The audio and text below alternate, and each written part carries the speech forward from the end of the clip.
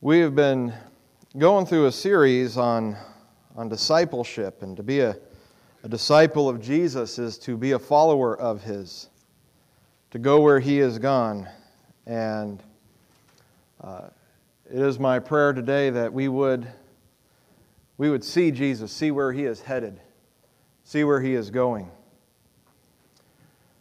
One of the refrains that has been bandied about over the last year, with almost, really quality Soviet propaganda strength. We're all in this together. We're all in this together. And yet, each of us is really in it on our own. We can look at life and say, well, we're all going through life together, but if we're honest, we're all going through life alone. We're all on a journey. It's a separate journey. We all might be starting from a similar place and going to a similar place. We might all be in a pod, a group of people that we call a family, that we live together, but truly, my experience at home is completely different than each of the other people in my house. We sit around a table and I have a unique perspective on my family. I sit at the head, and down one side I've got my boys, and down the other side I've got my wife and my girl. But just think of their perspective. There's Nathan. And I'm up here over him. He's got his big brother over here, crowding him in over here. And then we've done some work in our kitchen, and there are these little chips on the tile, and his chair gets stuck in them, but he's so smaller, a bigger guy, wouldn't be a problem. But sometimes he can't push his chair back, so he pushes the table to try to push his chair back, but he's stuck. That is an issue in his life I have no knowledge of, no experience. It's not a problem for me. But I've thought recently, as he has had this problem, I've tried to remember times when I was a kid, and I had problems that my dad was unaware of, that none of my brothers or my sisters shared. I hope it doesn't upset you to say we are in this life on our own. But the truth is, even if you're a twin, you were born by yourself, Your experience was completely different than the twin. The truth is that when we die, we will be alone in that experience. We might have loved ones next to us, but they're not on that journey with us. We're going to take that journey on our own. We're all on this journey. And the question is what do we do with this journey? Where do we go? And maybe it's upsetting to think that we're alone in that journey. It really just is talking about the fact that we experience it on our own, internally. Nobody else knows the thoughts you're having. Nobody else sees things the way you do. We went camping recently, and every now and then I'd go into the restrooms and I'd be confronted with a mirror. And I'd be reminded of how I look. I'm not used to looking like that. Nobody else, and I'd think, wow, everybody else has to put up with looking at that all day long. I only have to look at it when I go into the restroom there. We're all on it on our own. And in this journey that we are on, God does show up. He comes into our lives, and if there's any way I can say that we can experience life without being alone, is to have God in your life with you. In those times when you're alone, then your family can't go with you. God does. When we were still in our mother's womb, and your mother was still wondering, who are you going to be? What are you going to look like? What color hair? What are your eyes going to look like? God was in that womb with you, saying, I'm giving her blue eyes. I'm giving her brown hair. God is with us in that journey. Our look today, our passage today is going to be out of the Gospel of Luke, chapter 24. And I want us to, as we think about this story, because it's a story about two men who are on a journey of their own. They're on a road traveling from Jerusalem to a little town, a village called Emmaus. And I want us to think about our own journey as we think about their journey and their experience and the things they're going through. And they're having a conversation, and even though they're walking together, just like we are, they're still, to a certain extent, alone. They're exchanging ideas. They're talking back and forth about the events that have just happened. And those events that have just happened are that the previous week, Jesus Christ went to the cross. And he died. And then that morning, that very morning, they had heard from some women that had gone to the tomb that his body wasn't there. And they're trying to figure everything out because they're still dealing with the gut check of, we thought he was mighty and powerful. How did he die on the cross? They're still trying to wrap their brains around that. And now they've heard that his body is not in the tomb anymore. And so this is where we're going to pick up. Right after the women have been to the tomb, and then Peter also went and looked. And we read in verse 13 that, behold, two of the disciples, were going that very day to a village named Emmaus, which was about 7 miles from Jerusalem. And they were talking with each other about all these things which had taken place, all the things. While they were talking and discussing, Jesus himself approached and began traveling with them. But their eyes were prevented from recognizing him. So they have this experience where they see him and they know him as a man and they talk to him, but for some reason their eyes are prevented from recognizing him. The word recognizing there is epiginosko, meaning to fully recognize, to fully know somebody. You know, if you can see somebody and know, well, that's a man or that's a woman, but if you recognize them, then you fully know who they are. Not just an idea of who they are, but they do not fully know him as they see him. And he said to them in verse 17, "What are these words that you are exchanging with one another as you are walking?" What are these words? And we're told there that they stood still, looking sad. I kind of equate Jesus' term here to walking into a room where everybody has just heard the news that grandma died, and they look around and they're having a great time. They've been having a great day, and they look around and go, "Whoa, who died?" You know? And then everybody else is like, "Ouch," because grandma just died. That's how they feel.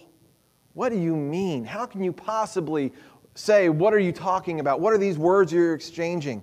And so one of them in verse 12, one of them named Cleopas, he answered and said to him, "Are you the only one visiting Jerusalem and unaware of the things which have happened here in these days?" Now this word unaware, are you the only one in Jerusalem and unaware? It's a negative on top of a word to know. It's a word called gnosko. Remember, we just saw that they didn't fully know. They didn't epignosko Jesus.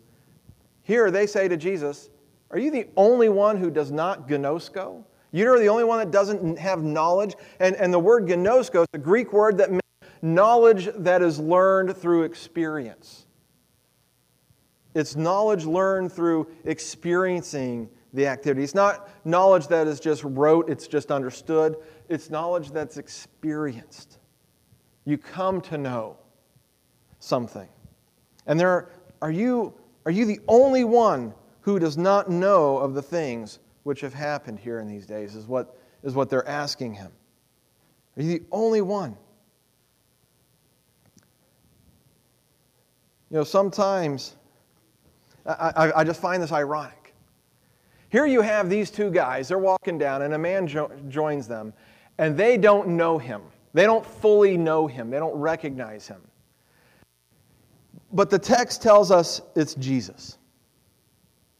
Now, if there was anyone who knew what had happened, think about it. What do these guys know? They know that Jesus died on the cross. They know that in the morning, that his body was no longer in the tomb. What do they really know? They know a few details, but they don't know the whys. They know a few details, but they don't know the how. And here they are, they're talking to a guy who happens to be the man that they're talking about. Now, they don't understand that, but just think about the fact, who knows what's going on? Of the three men on the road, who really knows what's going on? Not the two guys talking about it, the one guy who is inquiring to them. What are y'all talking about? What are these things that you're talking about? He's the one that actually was there. He's the one that actually knows what it felt like to be on the cross, to give up His Spirit, to have victory over death. He's the one that actually opened up His eyes and removed a cloth and walked out. If any of these guys knows what's going on, it's Him. And yet they're the ones saying, are you the only person that doesn't know what's going on? And I find great irony going on in the Gospel of Luke, and I think it's a similar irony that we can have, because how often have you told God that He doesn't know what He's talking about? How often have you told God that He doesn't know what your problems are, that He doesn't know the right solution to your problems? Or you look and you know, and Scripture says that the solution to your problem is to do this one thing, and it's something you don't want to do. How often do we treat God, and that we not only just treat Him, but we accuse Jesus of ignorance about His world? Remember, Jesus is the one who created God speaking, "Let there be light," the Word of God, Jesus, through whom all things are created. It's His world. It's His creation. We are each one of us His beings. Whether or not we're His followers, whether or not we're His children following Him is another thing entirely. We're all His created beings. He knows us inside and out. He knows the hairs of our head. And yet, how often do we accuse Him of ignorance about His own world? Our culture does this. Even if you and I don't do it, doesn't our culture do this every single day? We're told that this is outdated, that the world has moved on from the morals and the rules and the guidances of God, that we need to be progressive in our ways. Because the things that God taught us and the things that God said are morally right, they don't matter anymore. They don't fit with our modern world. We accuse Jesus, we accuse God of ignorance. And yet, He is the one who actually knows. He knows better than us the reasons why we do the things we do. Sometimes, have you ever, you do something, you're like, why did I do that? Why do I keep doing that? I know I don't want to do that. Why do I do it? He knows. Even if we don't know, He knows. We can say times have changed. We can say you don't understand, but the truth is He does. And the truth is that if we lived out what He taught us, if we applied His Holy Spirit's guidance in our lives, we would find out that He is right, even when it doesn't seem logical, even when our logic says that He is wrong. And I find great irony here that they're claiming He doesn't know when they're the ones that don't know. And so in verse 19, he wants to, and this is a great thing about Jesus, He's just asking questions, helping them to move along to the right spot. He says to them, "What things? What things have happened?" And they said to Him, "The things about Jesus the Nazarene, who was a prophet, mighty in deed and word in the sight of God and all the people, and how the chief priests and our rulers delivered Him to the sentence of death and crucified Him. But we were hoping that it was He who was going to redeem Israel." And see, here they're proving that they don't understand the world. They don't understand what Jesus' purposes were. They don't understand why the things happened. They said, we thought He was the one who was going to redeem Israel. They thought He was going to be the one to redeem them from the Romans.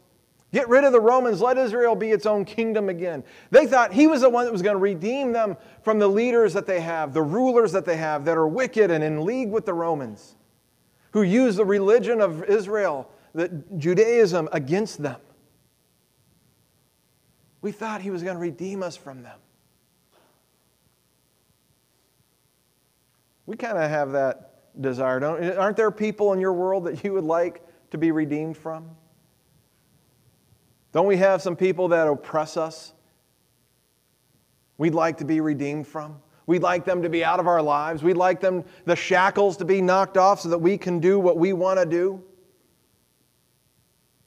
We oftentimes are looking outward, aren't we? Looking outward for that redemption. But what they don't recognize, and again, this is one of those things where they don't understand, even though they think they understand, they don't know. The very thing that they talk about in verse 20, he was sentenced to death and they crucified him. We were hoping that it was he who was going to redeem Israel. That's exactly what he did. His redemption was in being crucified. That if he had not been crucified, he could not redeem them. But their idea of, well, we thought he was going to kick the Romans out. We thought he was going to, he turned over those tables in the temple. We thought he was going to take it to the chief priests and knock them out of their palaces and get rid of them. The truth is, we don't need to be redeemed from our politicians. We don't need to be redeemed from latent colonialism or any of that kind of stuff. You don't need to be redeemed from your boss who harasses you or hounds you. What do we truly need redemption from? From our sins. We need to be redeemed from ourselves. We need to be redeemed from ourselves. Nobody in this world causes you as much grief as you cause yourself. Everything else is external to us, but what we do is internal. The actions we take, the things we think, the things we say. Nobody causes us as much grief. If anything, if we were more balanced in Christ in our lives, all those external things would come a lot easier. We would find them not so oppressive if we were set free in Christ. We need to be redeemed from ourselves, not them.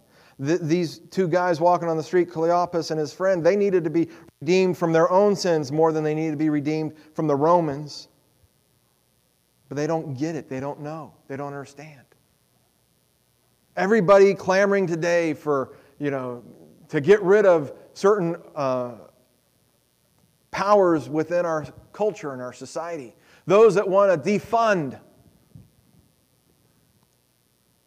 Their greater issue, all of our greater issue is inside. And you get rid of one power, you're just going to replace it with another power. And it may be better, it may be worse. It's still going to come down hard on you. It's still going to ride you. These are not the things we need to be redeemed from. We need to be redeemed from our hearts, from ourselves. So they're sitting here saying, we thought he was going to redeem us. Instead, he died on the cross. And then in verse 21, they continue, indeed, besides all this, it is the third day since these things happened. But also, some women among us amazed us. When they were at the tomb early in the morning and did not find his body, they came, saying they had also seen a vision of angels who said that he was alive. Now this is actually in the structure of this passage that Luke has written. This is the highlight. This is the central point. And he actually has a lot of clues coming into it and away from it that all match one another. His overwhelming desire for us is to hear the message of the angels that he is alive. But notice all the things that are going on. We have a man who's come on the street, on the journey with them. They can't recognize him. That's an issue of the eyes. He hears them talking about things. They're exchanging words, and he asks them, what are these things? And they say, are you unaware of all that's going on? And so they start telling him about the events. And now they start telling him about how some of the women have told them that they went and they saw no body at the tomb. But they saw angels. And the angels told them that he's alive. And these women, after they heard that, some of those who were with us went to the tomb and found it exactly as the women also had said, but him they did not see. So you got a lot going on in this entire passage about what we hear and what we either say or see. Or, hear or say, and then the see. They don't see him. They don't see the body, but they see the angels, and the angels tell him he's alive. So they're struggling with what they can see and what they hear. And so finally in verse 25, Jesus, he said to them, O foolish men and slow of heart to believe in all that the prophets have spoken. Was it not necessary for the Christ to suffer these things and to enter into His glory? To suffer the death on the cross, enter His glory, the resurrection? Then, beginning with Moses, and to say to begin with Moses means the first 5 books in the Old Testament, Genesis, Exodus, Leviticus, Numbers, Deuteronomy. Those were the books of Moses. So beginning with Moses, the very beginning, and with all the prophets, He explained to them the things concerning Himself in all the Scriptures. So the guy that they said, are you unaware? You don't know what's going on? He pulls out the big guns and he takes them on a journey throughout their entire Scripture, beginning with Moses and going all the way to the prophets. And he shows them, he talks to them, he recounts to them all the things concerning Himself in the Scriptures. He explains to them and helps them to understand why Jesus had to go to the cross, why He had to die, how He entered into His glory because of that. He explained it, and that word explained means to explain it thoroughly, fully. Just as they could not fully recognize Him, they could not fully know Him, now He is letting them know fully about Him through Scripture. He is explaining it to them. Notice what He says, though. Foolish men, slow of heart, to believe in all that the prophets have spoken. There is some stuff in Scripture that's hard to believe, isn't it? There are some things in the Bible that are hard to accept, hard to understand, hard to live out. It's hard to live it out. Though we hear it, sometimes we struggle to live it out. Though we hear the truth, we struggle to believe it. We're not very much different than these guys. We hear the truth. I can think of so many different ways that what we do is, as Christians, we get around the Bible and we start having a Bible study and reread something difficult like the Sermon on the Mount, and we spend most of our time trying to explain why we don't actually have to live it out. Because it seems too hard. And so instead of saying, wow, that's a high order, how do we do that? We try to talk about how it's really just, it's just a picture. It's just an allegory. We don't have to really do it because it's hard to believe. We hear the truth, but we struggle to believe it. The truth is that 2,000 years ago, God became man. And He lived on the earth, and He lived a perfect life. And He went to the cross through trumped-up charges for things that He did not really do, so that He could die on the cross for our sins. He had to suffer for us. I think of, and I'm reminded of a movie, Last of the Mohicans. Near the end of it, the main character, Nathaniel Hawkeye, is what he goes by, Hawkeye. He's trying to save his lady love from the Huron Indians who are going to burn her in fire as eye for an eye, tooth of a tooth type justice. And he cries out, "Me for her, me for her." Now, the problem is that he can't communicate with Huron. He doesn't speak French and he doesn't speak Huron. But there's an English major with him, his rival for her love, and kind of a jerk, really. The major can speak French, and the major has been his translator throughout this entire scene. When Hawkeye realizes that Cora is going to be taken to the fire and he cries out, "Me for her, me for her," Major Hayworth cries out, "Me for her, me for her." And Hawkeye says, "My death is a great honor for the Huron. I am the long rifle." The major says, me for her, a British officer in her place." It all happens in French. Hawkeye has no clue.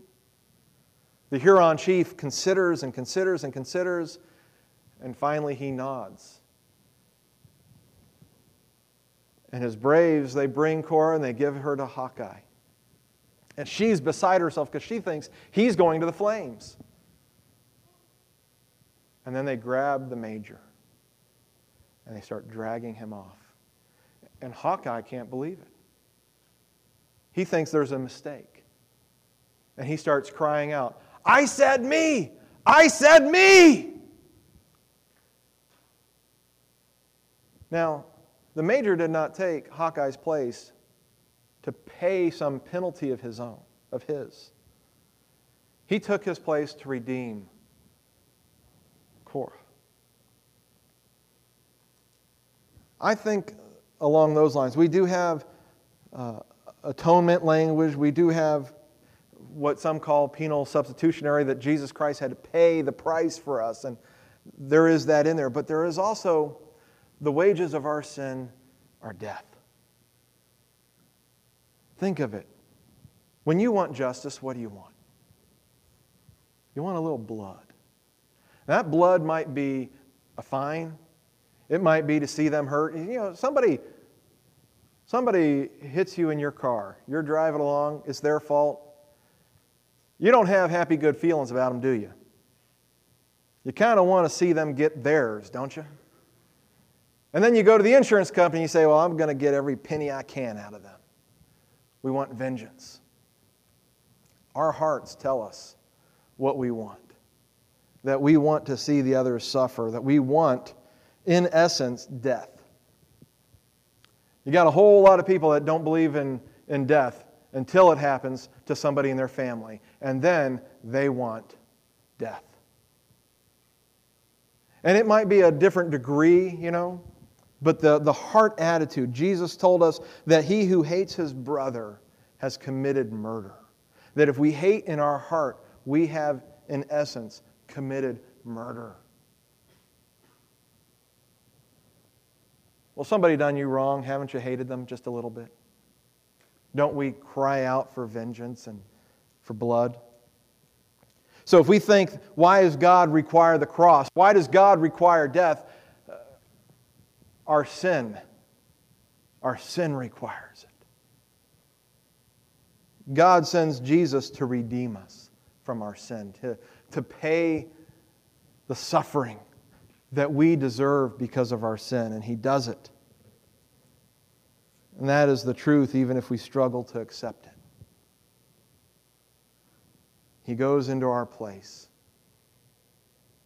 where we could have gone. He goes into that place instead. And He died on the cross for us. And He explains to them how this was necessary throughout Scripture. He helps them thoroughly understand. And then in verse 28, they approached the village where they were going, Emmaus. He acted as though he were going farther. But they urged him, saying, "Stay with us, for it is getting toward evening, and the day is now nearly over." So he went in to stay with them. When he had reclined at the table with them, he took the bread and blessed it, and breaking it, he began giving it to them. Then their eyes were opened, and they recognized him, and he vanished from their sight. So again, they finally see. Their eyes are opened, and they recognize him. Same word from the very beginning. They could not recognize him. They were prevented from recognizing him. Now they recognize him. Their eyes are open. That word open means that they're fully and completely open. Just like he fully explained. Now he has given them full comprehension and sight. Later on, they share it with the disciples around him. They say, well, we recognized him by the breaking of the bread. It was when we broke the bread with him. Now, to break bread is to have fellowship. And here's what's really interesting. It's their place. He was going on. Remember, he was continuing on his journey. They're the ones that said, why don't you come in? And so he goes into their home, and as he's reclining at the table, who becomes the host? He takes the bread. He blesses it. He breaks it. He takes on the actions of the host. And he gives it to them. And they recognized him. They recognized him. the struggle that we have to understand and to believe the truth, the need we have to be redeemed from ourselves, it comes through Jesus. And one of the struggles we have is we really don't fully see Him until we're in fellowship with Him, until we are joined with Him as they were at the table. And we need to have fellowship with Jesus to fully see and understand. The desire that begins the journey with Jesus, a lot of times we don't understand everything that we're doing when we say, I'm going to start following Jesus. And we grow into that understanding. You don't get there without having fellowship with Him. Just like a child is brought into this world, can't do anything for itself. Mom has to take care, Dad has to help. But you're in fellowship. And through regular feeding, through regular nurturing, the child grows, learns to speak, learns to walk. Well, first crawl, then walk. Grows into a fuller knowledge of the world. Coming into Christ is the same way. Through fellowship with Him, we can fully recognize Him and understand. But we need to have fellowship with Him. If we don't have fellowship with Him, it just won't stick.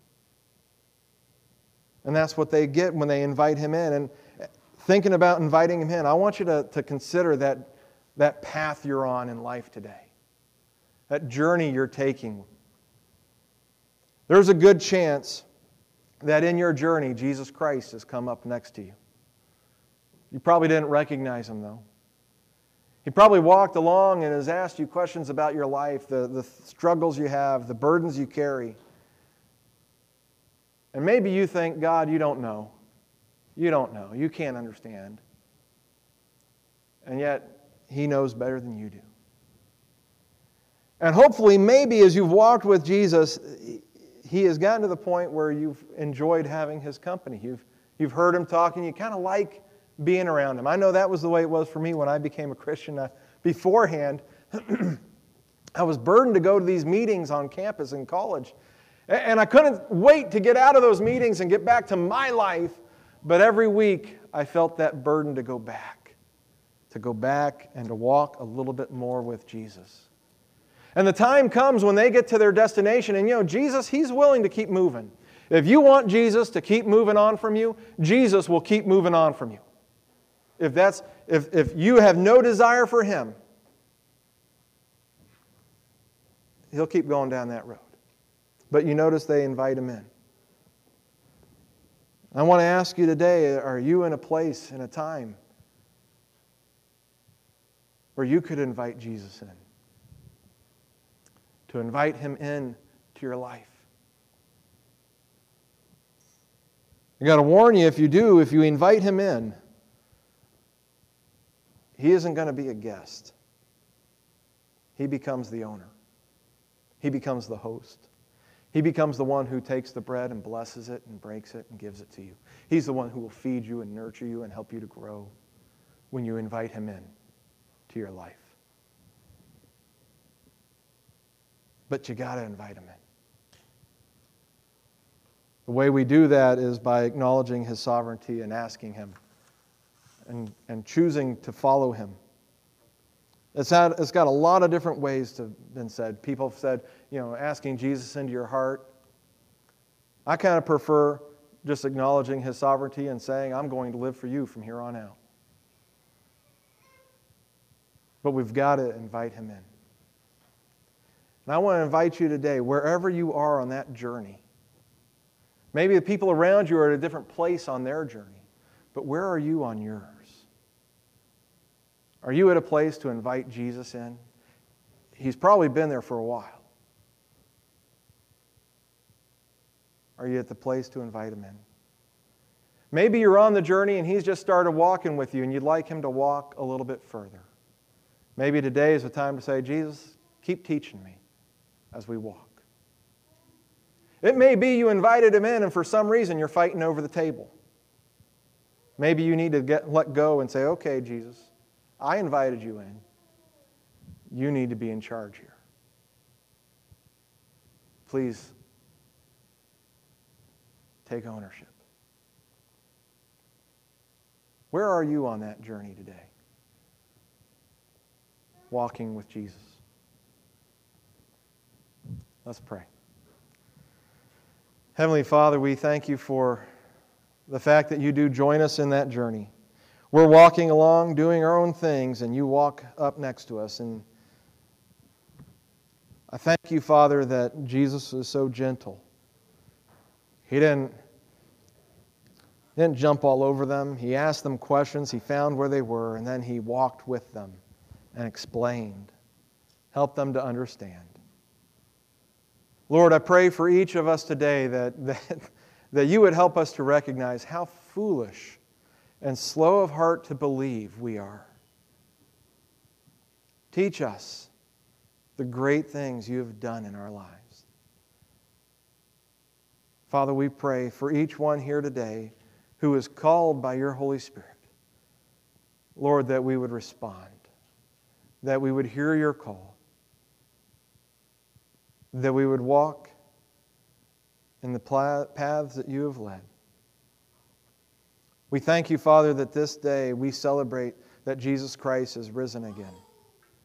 We pray, Lord, that we would live out the resurrection in our own lives. Our bodies may be failing us. We may die here on earth, but Lord, may our spirits and our souls, may everything we have live out the resurrection that we have through you. And Father, for those who have not yet invited Jesus in, we pray that you would build a burden in their hearts so that they could not resist it, but to seek to have Jesus be Lord of their life as well. We ask it in Jesus' name. Amen.